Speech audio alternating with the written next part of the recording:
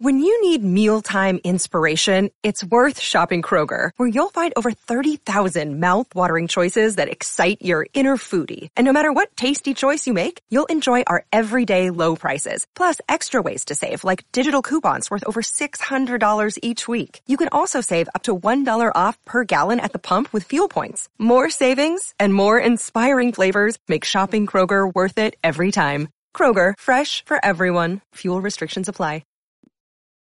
Jake Payne. Reggie Williams. What's going on, man? Man, another day in paradise. How about you?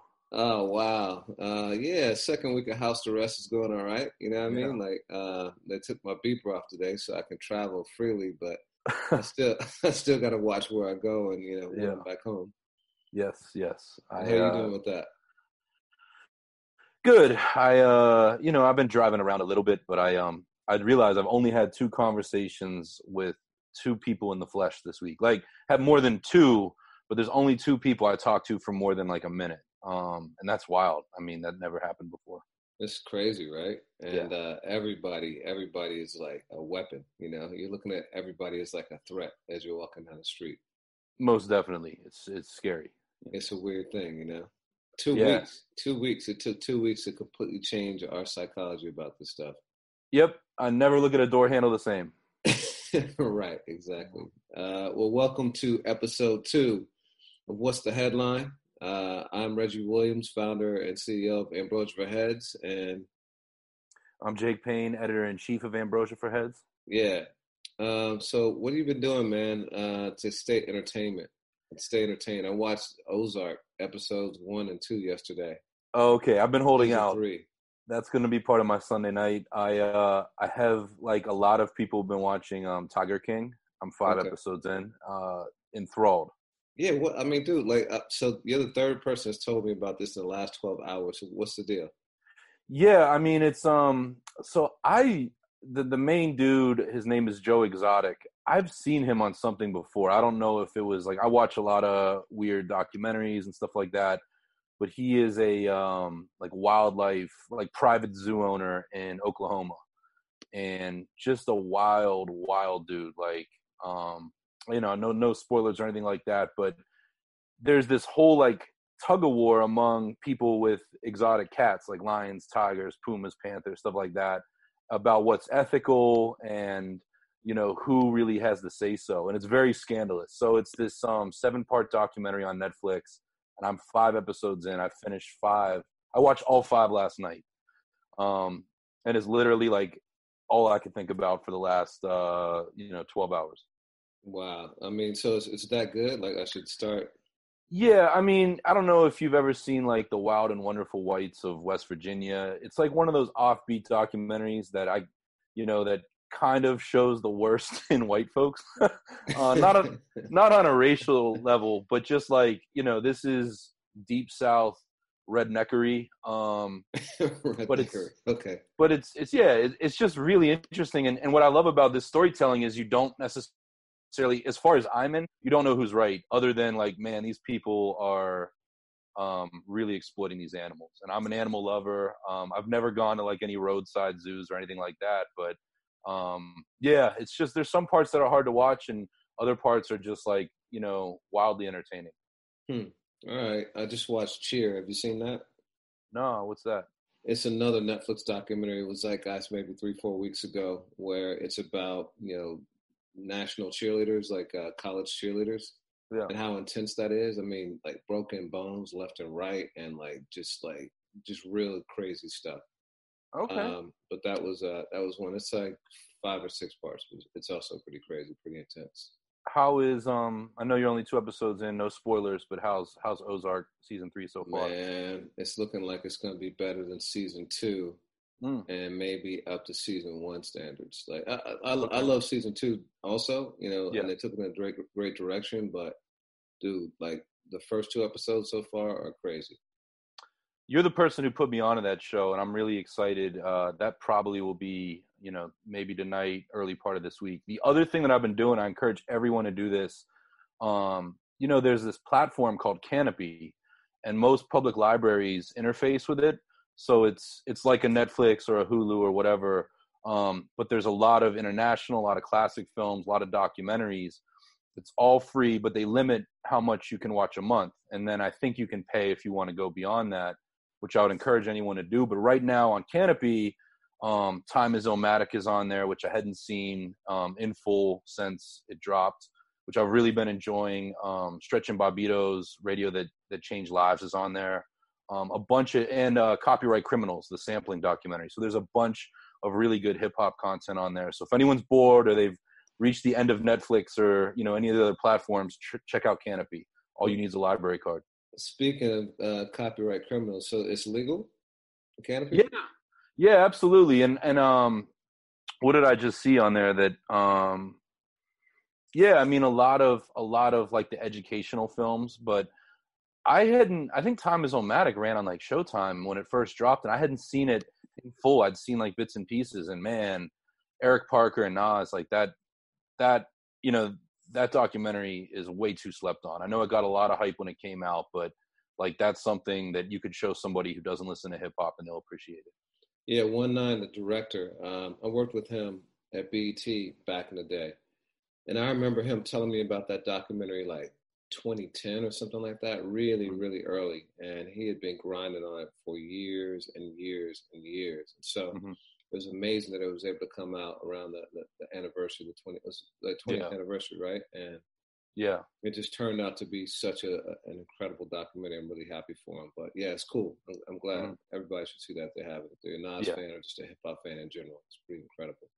Yeah, but Canopy is totally legit, and I imagine there's some sort of benefits that go to the films. But a lot of great documentaries are on there, so I highly encourage it. And it supports. Got to get those library memberships up so they don't lose funding in this current administration. Man, yeah. So we're in week 2. Last week, the big story was D-Nice. And that story only got bigger. We recorded this last Sunday. And, Saturday night, he'd gotten 100,000 people. Michelle Obama had dropped in, Will Smith, Jada Pinkett, I think Oprah. It's insane. And now, a week later, D-Nice is literally a national, superstar. He added 1.5 million followers to his Instagram. The story has been about him having 150,000 people watching and stuff like that. But as you know, that's not the real story because that was real-time viewers, And so in terms of unique people watching, I'm guessing just based on our own, analysis of real-time versus uniques, he's probably had 6, 7, maybe even 10 million people join that party over the course of the week. And, he's been on Gayle King. He's talked to Oprah. He's talked to Jimmy Fallon. What's your take on that 1 week later?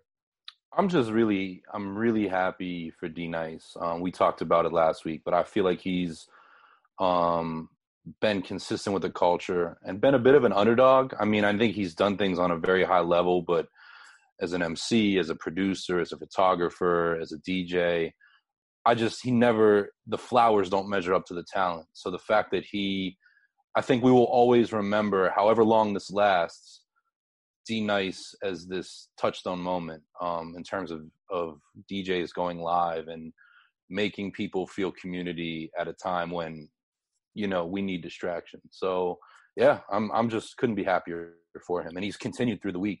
And it's been amazing things coming out of it.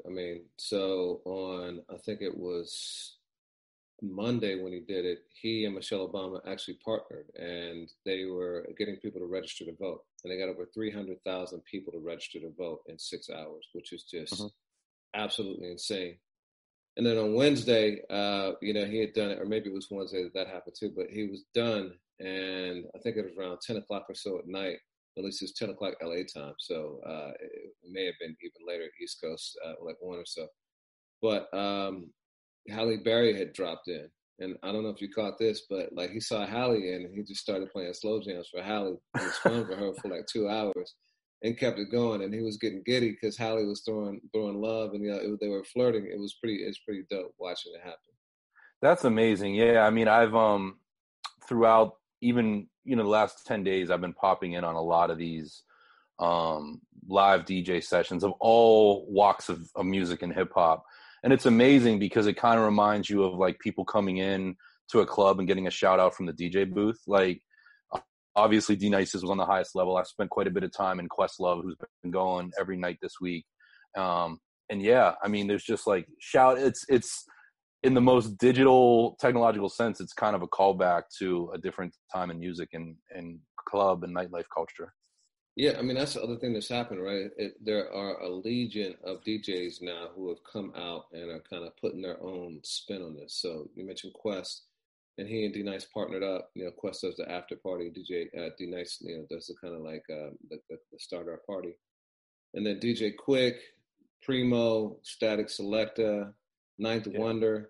What's have you been dipping in and out of other parties or what's yeah, Lord Finesse, which was phenomenally dope, but just like D-Nice, you know, guy who does it on every kind of element of hip hop. What else? House Shoes, man, all over. More will come to me, but yeah, I mean, it's been like a club of just popping in and out of different, and everyone's got a different playlist, a different vibe, a different crowd. But it's been just thoroughly enjoyable. Yeah, which ones have you kind of gravitated toward? I really enjoyed Questlove because sort of like D-Nice, there's been a theme to it every night, and that's been fun. I really enjoyed Static on Friday night. Static was playing some unreleased joints. Just Blaze has been doing that. Ninth has been great. Yeah, those have been the big ones for me. And I really like last night, it was Lord Finesse, just because that's one of my hip-hop, you know, heroes, so to speak. And I've gotten to see him DJ over the years, but to watch him just have fun, that was great. And also DJ Evil D and Mr. Walt, the Beat Miners, who were really like pioneers in this, as was Maceo. Not this with you know, Corona and quarantine, but these guys were doing it on Ustream like 10 and 15 years ago. And I remember that technology blowing me away. So to watch them, Maceo, his birthday was this week, so he was doing some special stuff with that. It's just great. Like, I've programmed my mind to stay in and look forward to it every night, and I enjoy it more than even sometimes my my Spotify or my record collection. Yeah, you know, Quest did an all Stevie Wonder joint last night. You know, and then a couple nights ago I saw him. He was playing some like grimy, like underground hip hop. It's cool to see, you know, these guys flex because, you know, I think even like, you know, we were talking about AFH and how the brand took on a meaning of its own that was beyond us. I think even these guys, you know, they have a brand or almost like an avatar that people use to kind of define them. But most DJs are music lovers, just like all around. And so it's cool to see them playing everything. You know, Ninth is known as like a DJ with like heavy drums and like deep bass and, you know, kind of an underground sound, very like authentic boom bap type hip hop. But you see him spin and he loves playing like 80s R&B, you know, and like 90s R&B. And like, it's cool to see, you know, the other sides of these guys coming out musically. Ninth was especially dope just because the way he had the camera set up from the side, and he, you know, you see the buttons on the mixer and he dimmed the lights. Like, that's important, right? Like, Questlove did it. Questlove's been broadcasting from some cabin in upstate New York, and it's like everyone creates a vibe. DJ Quick was either in his basement or his garage, but yeah, Ninth definitely sent me down a rabbit hole of like Bobby Caldwell, Earth, Wind and Fire. Like, I've really enjoyed his mid 70s to early 80s sets. Quest the same. And then another person that I watched who doesn't really mix, but it's very curated, was Talib Kweli, who's been doing it every night and having a theme every night and dropped some really cool annotations with the records, as has Just. And I've enjoyed that too. Like, when it's not always a party mix, but it's like, yo, I'm going to play some records. And Premier was doing this around his birthday, like tell you the backstory of them. Premier played some stuff that I don't think's ever come out, which was wild to me. So yeah, that's crazy. You know, I was at a party, a BET party, and someone who worked there came up to me, and she was like, "Yo, I saw you DJing the other night," and I'm like, "Word?" Like, because I've always wanted to be a DJ, right? That's my fantasy. When I grew up, I want to be a DJ, but to my recollection, I hadn't been spinning, like, and I didn't recall a night where it had that many shots, you know. So, you know, I let it run with it for a minute, and then like she started talking about my wife and stuff, and I'm like, I don't really know, like. And then it came out she thought I was Talib. Which was wait. It wasn't a white woman, was it? No, dude, it was a black woman, and I know exactly who it was. I'm not gonna blow her up, but yeah. I used to get her about that every single time I saw her. Not Talib is Talib, like Kweli, So Timbaland and Swiss Beats did another beat battle too. Yeah. I didn't catch it live. I saw a few of the clips that people had grabbed. I listened to the Joe Budden podcast, and the consensus was that Timbo edged out Swizz. I don't know. What did you catch it? No, I didn't catch it, but I mean, it's just amazing. Somebody else, I can't remember who it was. I think it was Hit Boy and Boy Wonder, maybe. Did a beat together, like a virtual beat together. It's crazy, man. It's a lot of creativity happening right now. Yeah, I really like that a lot, and it's just cool. I think we know we're here for at least another week, probably quite a bit longer. It'll be interesting to see it evolve, and I hope that like cream rises to the top. And on one hand, at first, early in the week, I was like, man, there's a lot of copycats. But on another hand, I'm like, you know what? To command attention, you and I know this from, just web publishing and everything else. You got to be dope. So if people are willing to go live, the numbers are right there. And D-Nice set a really high standard. And I feel like you can't just go on lazy and expect people to care. So I'll be really anxious to see what happens this week. Did you see DJ Quick at all? I did. And it was wild because I've never gotten to see DJ Quick DJ. So he was like playing some of his own records. He played Medley for a V, which is one of my, favorite from the Rhythmalism album. And he was scratching and like doing really technical scratches effortlessly. Right. And it was cool too, because the night I caught him was the 25th anniversary of Eazy-E passing. So he was playing some Eazy records too, which, those guys work together and have some history together. And that was just like really cool to see. So March 26th, 25 years for Eazy. Like 25 years. I mean, you were like, what, like 9, 10 years old when Eazy-E died, something like that? 11, yeah. Were you aware of who he was when he passed away? I was just coming into, that side of hip hop. I was regularly buying CDs, but what I was buying was a lot of the bargain bin stuff, because that's what I could, I wanted as much bang for my buck. So I knew who Eazy-E was, but not like I would in the next 2 or 3 years. Because Eazy-E and NWA, that's perfect stuff for when you are a, 9, 10, 11, 12-year-old boy. A lot of it. But, do you remember where you were that day? I remember exactly where I was. I was in my law school bedroom in Somerville, Massachusetts. And I was over by my stereo, and I caught it on TV that Eazy-E had died. And it was devastating. Like, it was absolutely devastating because, it happened so quickly. I think he had only been in the hospital like a week or so, maybe, 2 weeks before it happened. And it was really kind of unclear what was going on with him. I think they had said it was pneumonia or just said he was hospitalized or something like that. So then to see him die, it was crazy, and at the time, like, it was still not a time. It was 1995. Even though Magic had come out as being HIV positive, it still was not really associated as something that could happen to, straight men.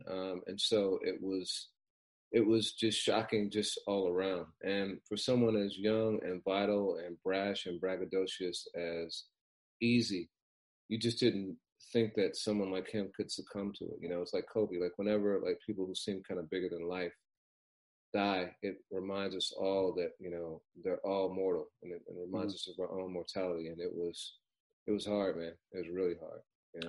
Yeah, I always think of that story. I mean, it's one of the hip hop legends of I don't have the context of being there, but I always look at Eazy at the end of his life as being this guy who, as we talk about flowers, like wasn't getting his flowers. Like Death Row had risen a lot of, you know, their come up on the Chronic and even parts of Doggy Style were taking, you know, jabs at Easy. The label wasn't as strong. I think Bone Thugs was certainly buzzing, you know, with the 94 EP creeping on the come up, but it hadn't, you know, it was in Easy's wake that I feel like Crossroads took on new meaning. So there's that story of like Easy running into Cube at the Tunnel in New York, and when they parted ways, it was a cold, snowy night in January, and Easy didn't have a jacket, and he was walking back to the hotel somewhere in Midtown. And, you know, Cube has even said, like, you know, he wonders if, like, yo, that had any fact in, you know, expediting what eventually happened. But it's eerie. And I was listening to The Watcher this morning from, you know, Dre's second album, and he was talking about visiting Easy in the hospital and that.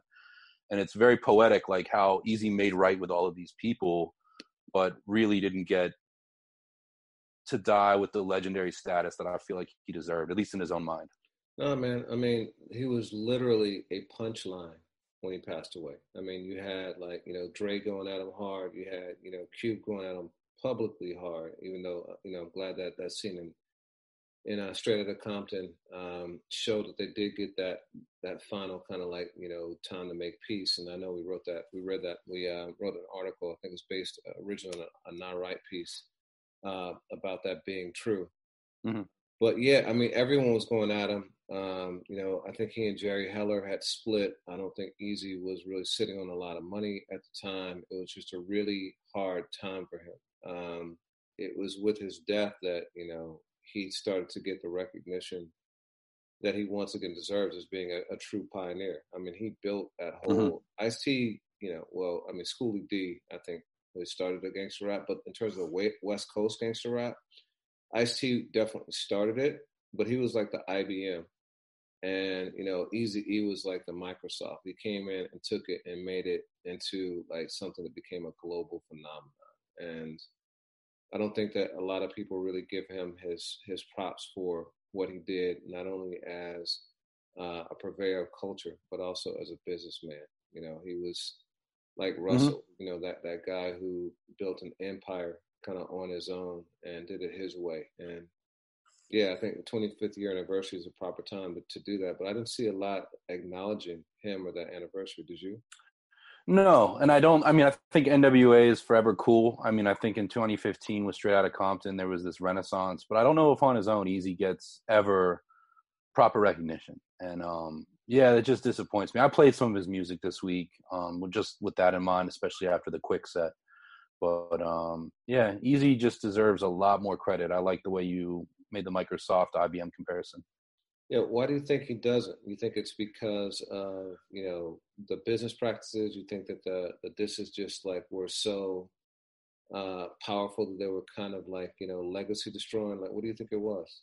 I don't know. I mean, it's funny. Like this week, I played just straight solo Easy stuff, and the music's classic, but it aged a certain way. Like, you know, it's just so, some of it misogynistic, and I was playing a lot of the songs that I loved when I was 12, 13, 14 years old, and, you know, I'm 36 now. You know what I mean? Like, it's weird. But Fuck 'Em and Flee doesn't do so well anymore. Like, yeah, Hooker doesn't stand up. I mean, like, give me that nut. Yeah. I mean, it's different now. But at the same time, I mean, like, we're living in a time when we praise UGK, and UGK did that, you know, on a whole other level, and, you know, DJ Quick. So I don't know. And honestly, I don't, you know, Easy doesn't have a lot of pieces around him to praise him, you know, the way that I think we get that with Death Row, and even sometimes even like Rap a Lot. Yeah, it's just an odd call. And, you know, go ahead. I mean, that's a good point. I mean, rap music in general, like, because it's often told from a perspective of a teenager or a person in their young 20s. It's very difficult for it to age well unless it is. I mean, that's partly why of what makes Illmatic so amazing, is because, you know, Nas is talking about life from the perspective of a 17-year-old, or, you know, however old he was, but it's a very wise and, you know, worldly kind of point of view. You know, it's about the ills of society, and, like, what it's like to, you know, grow up as a black man in an impoverished, like, you know, community. So yeah, I mean, but a lot of rap music isn't like that. So you think that's part of why hip hop doesn't age? Do you think hip hop ages as well as other genres? I think in certain places, but I think you make a great point. I think that's why we will always revere Nas, you know, in a different light than we will Easy or Two Live Crew. Like, I go back and I listen to the, you know, first two or three Two Live Crew albums, and they're great to me, but they're not music that you want to like necessarily play for a group of people. You know, but you can't overstate their impact. But Illmatic or Reasonable Doubt or Gangstar, you know, even Ice Cube's early solo albums, those have aged. You know, Easy Does It, you know, and some of that other stuff. Yeah, you know, even you said Jay and Reasonable Doubt. Even Jay, you know, talks about how, you know, if you want my old shit about my old album, I mean, Yeah. and how like button, you know, went from like, you know, baggy jeans and sweatshirts to button ups, and you know, even he recognizes that he still has to mature and grow in his music in order to keep it relevant. Um, it's interesting, you know, it's a real interesting dichotomy. I'm wondering if there's something unique to hip hop, or if, you know, if someone was saying the same thing about rock music. You know, I think back to Guns N' Roses, and you and I were trading some Guns N' Roses music a couple weeks ago. Yeah, you got the mad freeze frame. Your eyes was like up in the top of your forehead. It's crazy. What about now? It's good now. Okay, I'm like a Dali painting. Yeah. You know, do you think it's unique to rap music because it is so raw and personal and visceral to like the moment, that moment thing is captured in time and maybe doesn't age as well, or does it look like a time capsule, or what do you think it is? Yeah, I think it's a little bit worse. I mean, it's funny, like there's classic rock songs that are so problematic, you know. What is it? The Beatles, you know, She Was Just 17, if you know what I mean. Right. Like, Yeah. you know, and you know, I like Van Morrison and the Rolling Stones, and you can go through all of those catalogs and find things that are just like, whoa, but somehow we accept them versus, you know, the opening lines of Dope Boy or Dope Man, that are just like, yo, you're trading selling drugs for sex, and that's that just doesn't. It's different now, you know. I mean, we saw what happened with Rick Ross and Reebok, and now it's like, well, do we do the same thing with the classic hip hop albums? You know? Yeah. No, it's interesting. So in order to evaluate Eazy's legacy, we had to kind of step away from the lyrical content, which ironically wasn't even his in the first place, Right. since he didn't write his own rhymes, right? And look at him as more of an entrepreneur and what he did from a business standpoint. Do you think that's the better way to look at his legacy? Yeah, I think it was even Jerry Heller who always compared Easy to like the P.T. Barnum of rap, and I think that really works. Like Easy knew how to make stuff authentic but sensational at the same time. And yeah, I mean, you know, if you take Easy out of the equation, you know, is there a Game? Is there a Tyga? Is there a Chris Brown? Like, you know, everything starts to look different as we talk about the what ifs. Easy doesn't get the credit, but if you subtract him from the equation, man, hip hop is very different.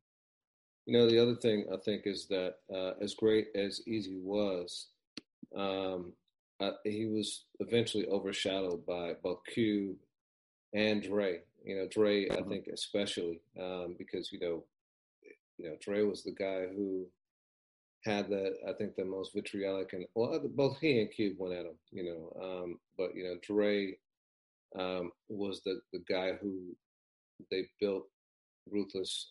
You know, I guess they built it on his back to some degree. It's him and Cube both. And it's interesting, even in this time, they're still kind of like joined at the hip, and that, you know, Dre was just, the Chronic was just inducted into going to be recorded into the Library of Congress as a work that it should be preserved forever, which is an amazing feat in and of itself. So what does that say? You know, we're talking about these time capsules and how rap ages, and yet the Chronic, which we know has all sorts of themes that like might not be acceptable to play in public, or in mixed crowds and things like that, is now being put into the institution that is the holder of all cultural things of significance for us in the Library of Congress. What do you think about that juxtaposition? Yeah, I mean, that's been going on for some time now. And I think it was 2 or 3 years ago that Straight Outta Compton, the album, if I'm not mistaken, was, the Grammy Hall of Fame. And I mean, NWA never won a Grammy. Cube has never won a Grammy as far as I know. So yeah, I mean, it's weird. It's like these institutions are anointing certain albums. And you and I mean, we've had conversations over the years of, is that them trying to play catch up? Is it them trying to, is the Library of Congress trying to stay relevant in the rap space by picking albums we deem classic? I don't know, but you're absolutely right. There is a juxtaposition, and I feel like out of all of that, Eazy doesn't get his just due. Yeah. Yeah, it is amazing. I listened to The Chronic just actually a week or two ago, and I've been in LA, as you know, for the last couple of weeks. It's something different. It feels different to listen to The Chronic in LA while driving and seeing signs for Long Beach and Crenshaw and Slauson and like all these places that were made famous by the album. Mm-hmm. And that album, it does still transcend. The Eazy stuff doesn't age well, but The Chronic to me does. I don't know if it's based on the soul samples that it used and how timeless those are, or if it was there are political things in it, like the day the ends went crazy, like or took over. Took over. Which I sent you I think I sent you that a couple weeks ago as like song of the day, just because the world is feeling so crazy right now. That song kind of like captured the energy for me. There are a lot of things in that album that I do believe transcend time. So why do you think that is? Why do you think that the Dre stuff ages differently than it do? Well, first of all, do you agree with that? And secondly, I do. Why?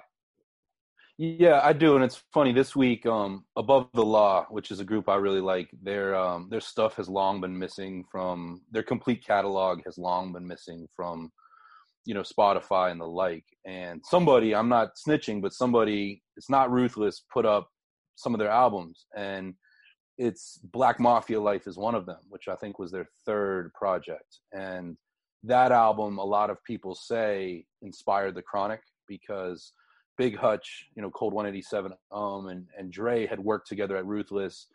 Hutch starts, sampling P-Funk very extensively through Warren G, through Snoop. There's all these different accounts. Dre hears some of it and builds a Chronic around it. And Black Mafia Life is a really good album, but it's not The Chronic. And The Chronic just has that Dre polish to it. And sure, there's stuff on it that is very problematic, stuff that's like, I skip over some of those interludes and stuff, but it really does feel like a time capsule. And I say that having been 9 years old when it came out.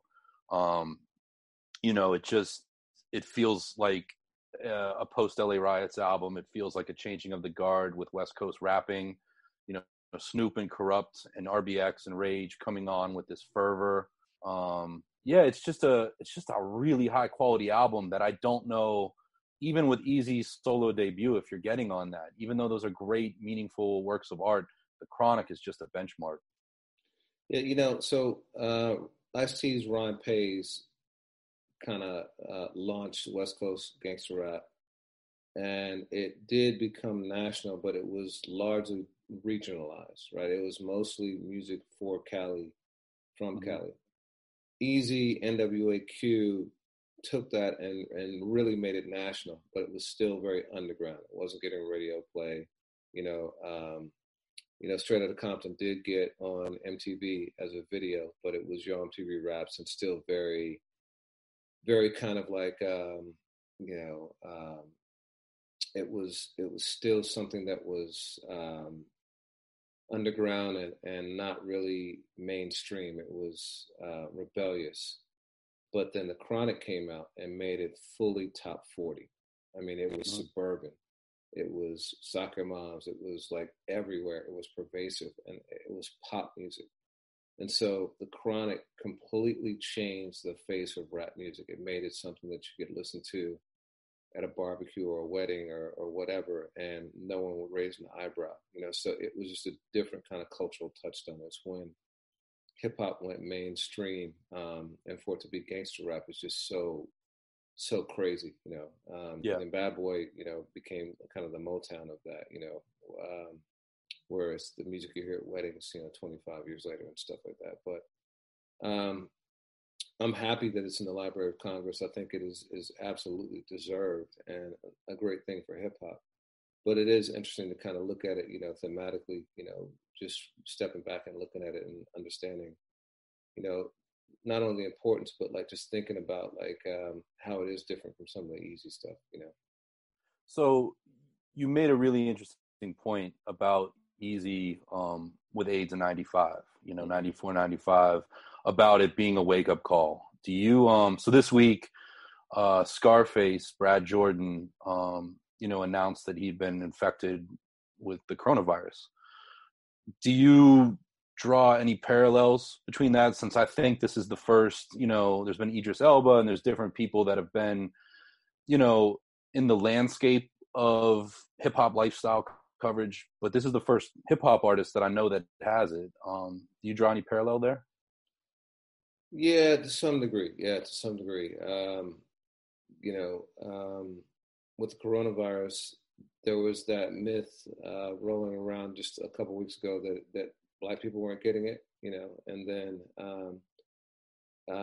for the Black Superman, Idris Elba to get it is like, like, oh, okay, and when it started taking down NBA players and all that, it was like, okay, this is serious. Like, none of us, not young people, not people of a certain race, no one is immune to this. We all need to take it seriously, and to see Face and talking about like he'd never experienced anything like that and feeling like he thought he was going to die and everything.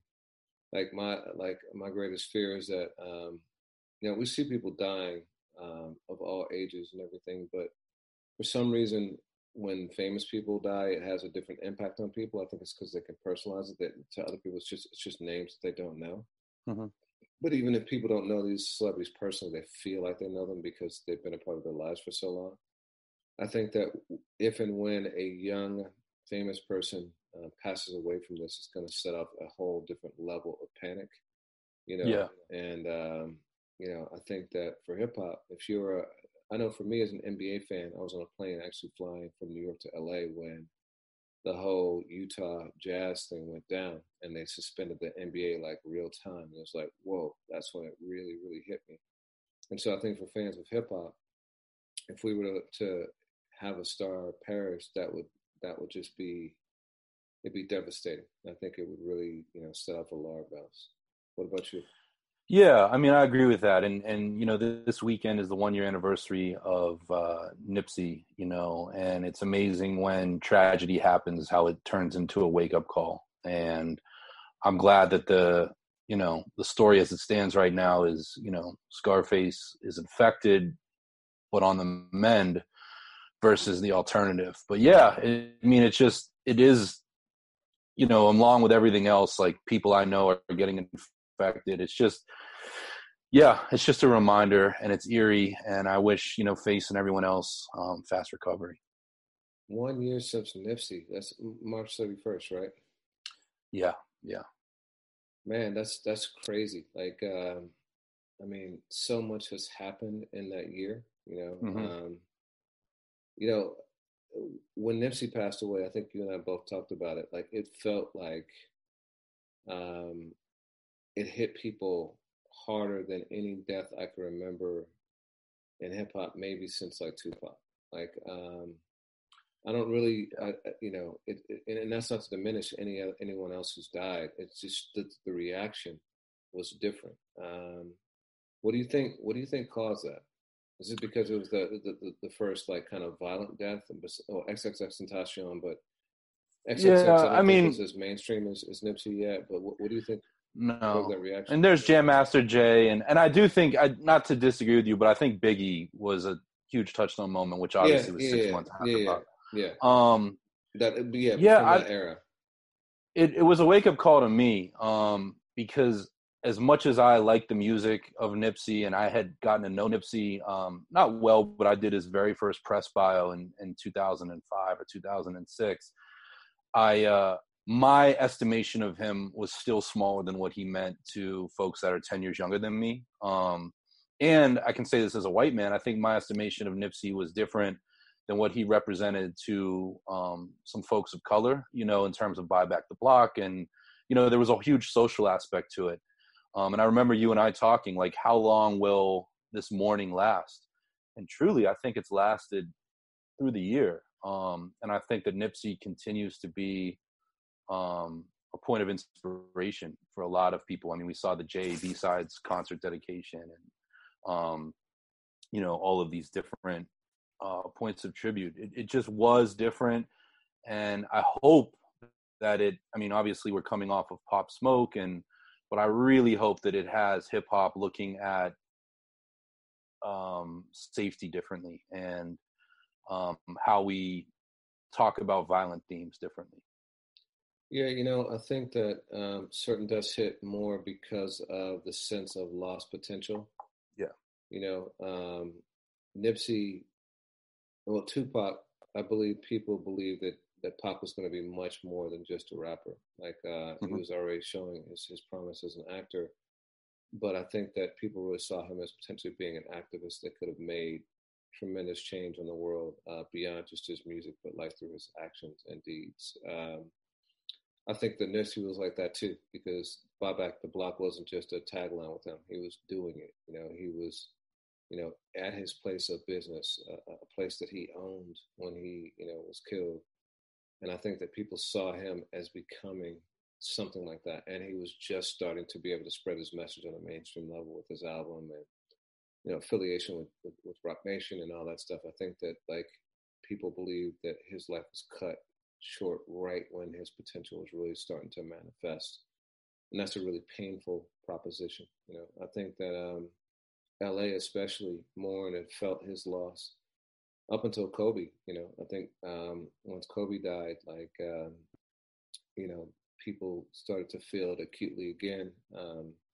And then the COVID thing kind of cut that short. But yeah, it's been an incredibly sad and intense year in a lot of different ways, Very much so. Very much so. And yeah, Nipsey, maybe differently than Biggie or Pac or ODB or Jam Master Jay, like, we learned more about what he had going on behind the scenes in his passing, which was all the more painful, and especially to die under those circumstances when he was standing for peace and unity and all of these other things was just super, super devastating. Yeah.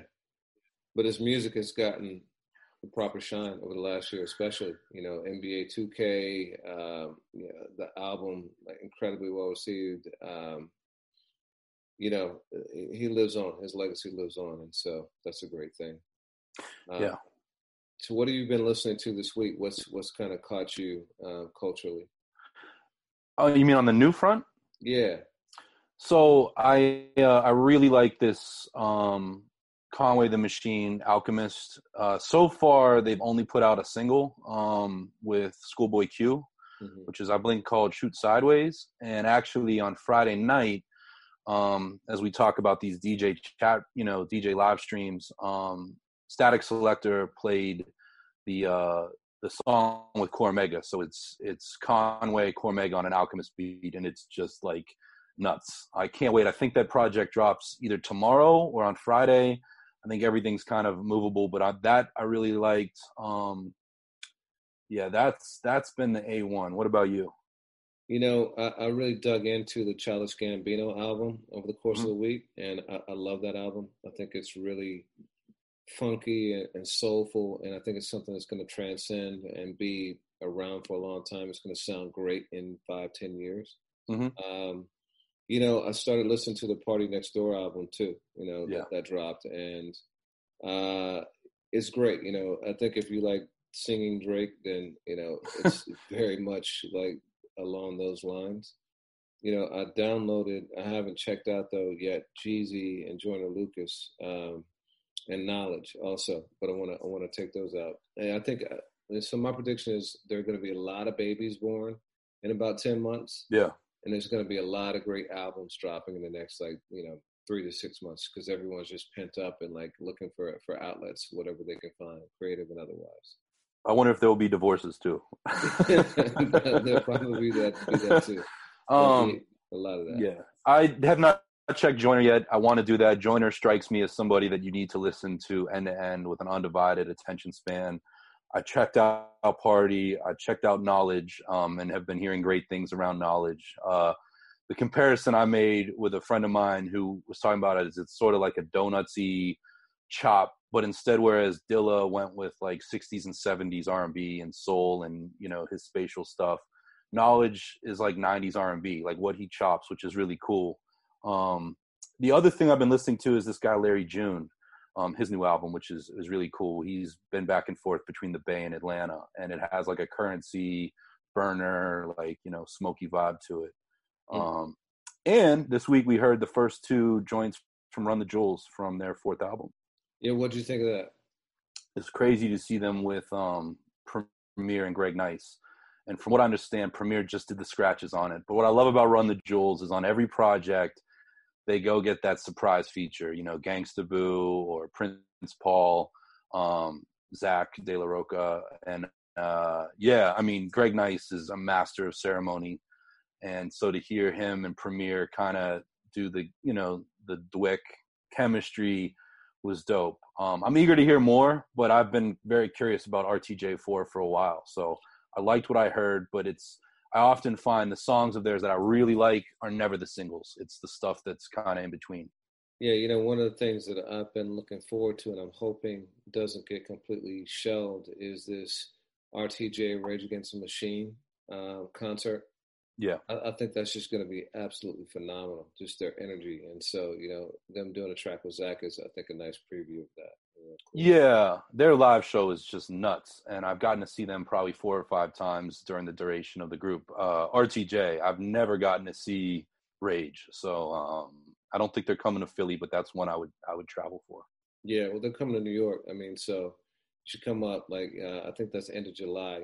Let's check that out together. Like, yeah, some other stuff is passed. Yeah, cool. Amen. One of the things I forgot to mention was, we're talking about NWA and Easy and Dre. But Cube has also been in the news last week. He announced, I think it was yesterday, that he's partnering with the people who did Big Brother Endemol, the TV show. Okay. And they're going to do a quarantine version of Big Three, where they have 16 Big Three players, referees, and coaches all quarantined in a house, Big Brother style. And they're gonna shoot the drama that happens about them living in the house, but they're also gonna have like Big Three tournaments. Okay. It's called Big Brother Big Three version, which is kind of crazy. What do you think about that?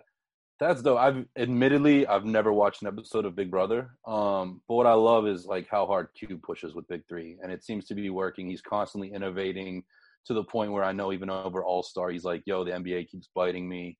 Yeah. But I love that. I mean, I've gotten a real kick as we talked about TV about watching some of these things happen from home. I've been watching some of Trevor Noah's monologues from like his home office. And that's dope. But you probably follow Big Brother. Tell me what it means to you. I mean, I saw like the first season of Big Brother, so that part like doesn't excite me. But you hit on it. Like for me, it's Cube and how much he's innovated and how much he hustles with Big Three. And I did think about that NBA thing because the first thing I thought was, interesting. If this works out, I could see the NBA doing this themselves, where they're quarantining teams.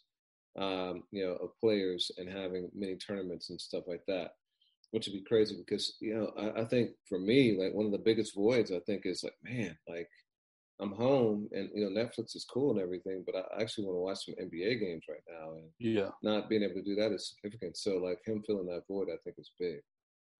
Interesting. Yeah. I saw they closed down a lot of the courts in New York. Bobito put that on Instagram.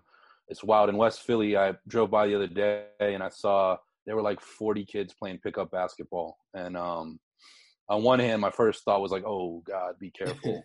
Yeah. But on another, I'm like, I can't fault these kids. Like, it's beautiful weather. It's March, and there's no sports anywhere to be found. Yeah, in New York, and I think they're going to start doing it here. They're actually taking basketball goals down. Yeah. Yeah, because people just are not, they're not adhering to the lockdown. So it's crazy times. Yeah, you said it. Yeah. Yeah. What else? What else have you caught in the last anything? Erykah Badu. I watched Erykah Badu. She did a live concert stream, and she did kind of a tip jar approach where she charged everyone who came to watch it $1. But she did a concert in her bedroom. And it was cool because, she's talking about how they prep for 3 days and everything. They worked with Google and YouTube to get the stream happening and everything. She had the backup singers and musicians in her bedroom, probably 10 feet from her. They all had on masks, and she was doing battles. She was preparing 2 of her songs, having the fans vote on which song they wanted her to play, and then she would just play that song. And she was just making jokes and cracking and everything. It was literally just attending almost like a rehearsal. So as an Erykah Badu fan, it was incredible. And obviously the music is great, but it was just really interesting seeing her work. So that was pretty cool. That's amazing. I haven't caught any, but I understand a lot of artists are doing these concerts like that. And that's too dope. And between the tip jar and and that's another thing too, is it brings awareness. It is not cool to leave the house right now. And there was a couple times, I haven't been, I've truly been social distancing, but if I put a photo up on Instagram that's clearly outside, I've had people scold me, Yeah. And I love that these artists are doing it. Questlove partnered with Amazon and they were raising, relief money. And, there's been a lot of interesting ways of kind of passing the hat. I saw Royce was doing a PayPal thing of if you appeal to him that you're in need, they were crowdsourcing money and giving people checks. Whatever works and whatever engages. But on a musical standpoint, that's dope. I hope Erykah, if she does something like that, text me because I will tune in. Yeah, well, it was it didn't get started until 12 o'clock Eastern time, midnight. Oh, wow. So I'll text you. But, yeah, all right. Especially right now. Speaking of Royce, he was on Drink Champs the other week, and one of the things he said was the first time he ever talked to Pharrell, they battled. He was on a phone call with Pharrell and 5 other people, and they battled. But that'd be crazy. Can you imagine that? It sounded to me almost like that Pun and DMX and Mike Geronimo type scenario. Yeah, no, I can't imagine that. And yeah, it was interesting. A lot of people don't listen to Rock City. I actually did Street Team on that album. I was in high school, and that was a really dope project. First of all, I enjoyed the conversation so much on Drink Champs of talking about Royce's early days. There's a great story of them trashing Tom Silverman's apartment in New York. But I had forgotten how involved the Neptunes were on Rock City, and and both Nori and Royce were talking about just how competitive Pharrell is like that. And how confident he is. I really like those stories a lot. That to be a fly on the wall for that battle would be nuts. Yeah. And then so fly on the wall too, one of the things I wanted to talk about last week that we missed was the Mike Tyson Eminem conversation. Okay. Did you see that? No, I didn't. And I saw some people online hating that it was great guest, not a good interview. So I want to hear you because I trust your opinion on that much more. Yo, it was crazy. It was not a good interview because I don't know, something was going on with Mike. I don't know if he was like super high or what, but he was really laid back and kind of almost kind of in his head and quiet and and almost kind of menacing in his questions, and M, who's not, M is not an extrovert, Marshall is not a super loquacious dude, but it was him trying to carry the conversation. And so that was wild to watch, because people are uncomfortable with silence. Yeah. But toward the end, man, Mike was saying some wild stuff, but also dropping really, really, really deep, insightful gems, I'll just tell you a couple I wrote down. He said, most successful people are insecure megalomaniacs. He said it's that, it's that insecurity, that always having to prove that they're worthwhile, that drives their greatness. Yeah, and it's the ego that spikes that lights puts a lot of fluid on it, And he was asking Eminem what he thought about that, and so it was cool to see Mike talking about himself that way, and then Mike also said that he was really good at relapsing, and like kind of commended him for like staying sober for I think 9 years or something like that. Yeah. He also said that what made him a great boxer was disastrous for his life, because what made him a great boxer was the instinct, the desire to just like dismantle a person, to just truly like kill someone. And if you think about that, that's the exact opposite of what you're supposed to be in life. You're supposed to be social, you're supposed to be constructive, get along with people and stuff like that. And so the irony is that the thing that made him famous and made him great is also the thing that like eventually kind of took him down in terms of being a citizen of society.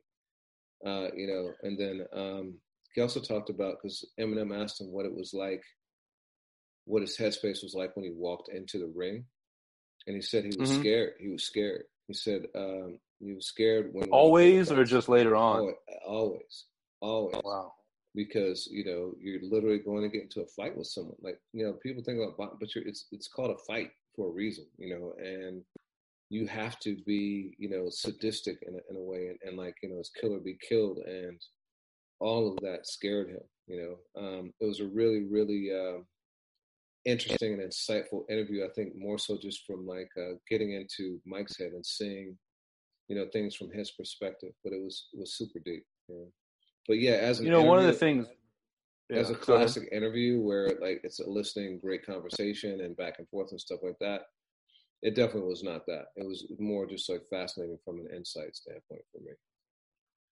One of the things I've realized, and I want to, I saw that there's an upcoming episode of that where Tyson interviews Dre.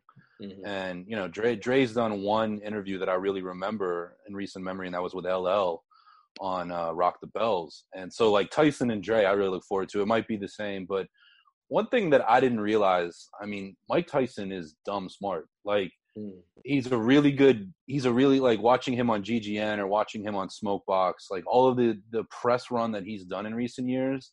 He's a great storyteller. And I'm of the, being 36, I remember watching Mike when he was on top of the game. I was a young kid, but you also remember like Keenen Ivory Wayans spoofing him on A Living Color, and like Mike being this kind of punching bag of like what's going on with his mental. And I think that Mike is much smarter than I ever realized just from watching, even when he's higher than a Georgia Pine. Yeah.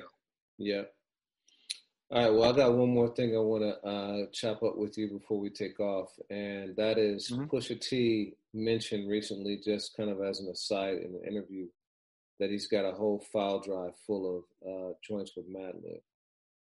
So what do you think about that as a musical proposition, like a Pusha T Madlib album? I mean, I think it'll be dope. It's funny enough, I listened to some of Bandana this morning. I think it'll be really cool. I mean, and it's that all stemmed out of Madlib did this like 8-minute interview with Complex where he kind of leaked that, and then Pusha kind of affirms it and is like, "Yo, we have these joints." I really hope it happens, but I would tell you that I'd like the Madlib joints to be on the more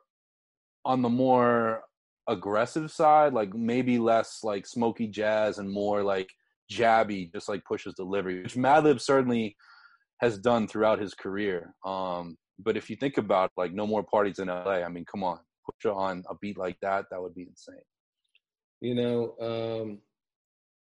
Palm Olive was one of my favorite songs on Pinata. It probably is my favorite song. And hearing Pusha go in on that, like I thought he was in his best form since Daytona. Like, and so for me, that was the more soulful, like, nighttime lay back and smoke kind of music that like, I just thought that was a great match. So if it's more stuff like that, like I'm there for it. I think it's going to be amazing if it happens. Yeah, pure speculation, nothing informs this, but Madlib and Freddie Gibbs have already said there's a third volume in the installment. Pinata, Bandana, Montana is the third. And, I feel like they're part of a space in hip hop. You look at the Black Star, sophomore album that's hopefully coming soon with Madlib on production. I could totally see the third volume being a collaborative thing, because that's very much Madlib's spirit. Freddie Gibbs did a whole album with Currency and Alchemist less than 2 years ago. I don't know anything. I'm just reading the tea leaves, but I'm like, yo, watch it turn into something that really excites the brand. Yeah. All right, so to close it out, what's your song of the week been? That's a really good question. I've been playing a lot of UGK, like Riding Dirty, Dirty Money, UGK. I am gonna say Good Stuff, which man, Pimp and Bun rapping over the Fatback Band Backstroke. That'll always be one of my favorite UGK moments. I've just been heavy rotation with that. What about you?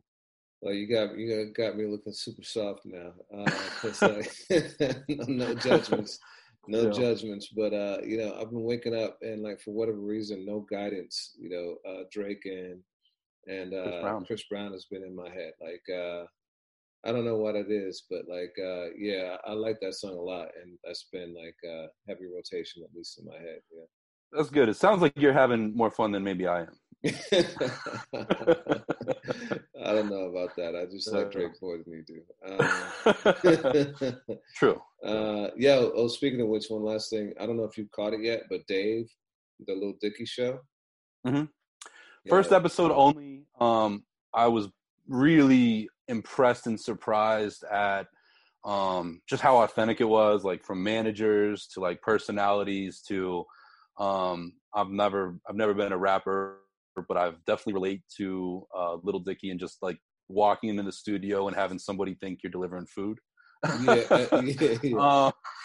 But I liked it, and I can't judge it on the first episode. Obviously, I liked it, but to me, that was exposition. For anyone who's never listened to, a Dicky rap song or doesn't know Dave's story, that catches you up. But I think they're up to 5 now. Up to 5. Definitely get. I think by the time you get to episode 3 will reel you in because it's just so outrageous and hilarious. Episode 4 was really funny too. I watched that last night, and what I've heard is episode 5 takes a turn and completely changes the tone of the show, but in a great way. I highly recommend it. I think you'll dig it. By next week, I'm going to probably have caught up on Ozark and that. So I got work to do this week. I'm not mad at this quarantine at all. Word. All right, man. One last thing. I was saying to someone recently, to me, this feels like the first days of AFH, where I was like literally writing to like, 2 or 3 people a month, something like that, and inclusive of me. And so, just doing it for the purity and for the love of it, So I really dig it. It doesn't matter to me how many people watch, listen. For those who do, I hope they get something from it. But it's cathartic in these times of quarantine, for me. So yeah, pretty dope. Absolutely, I agree with that, and I've been shocked at how many people hit me over the last week and were like, "Yo, I tuned in. I like this. I like you talking about that. I like what Reggie had to say here." So, man, it's cathartic because this is the longest conversation I've had in the last week that I can remember. So that's crazy. I'm sorry. My condolences. I know you think I'm an incel, but yeah. And by the way, I think it's been brought to my attention that you have that definition wrong. It's not exactly, I'm not. Let's be very clear on that. No, I had it right. No. You just didn't fully understand. You just didn't fully understand my reference. Yeah, that's eye-opening right there. Wow. All right, man. Let it. Have a good week. Peace. You too.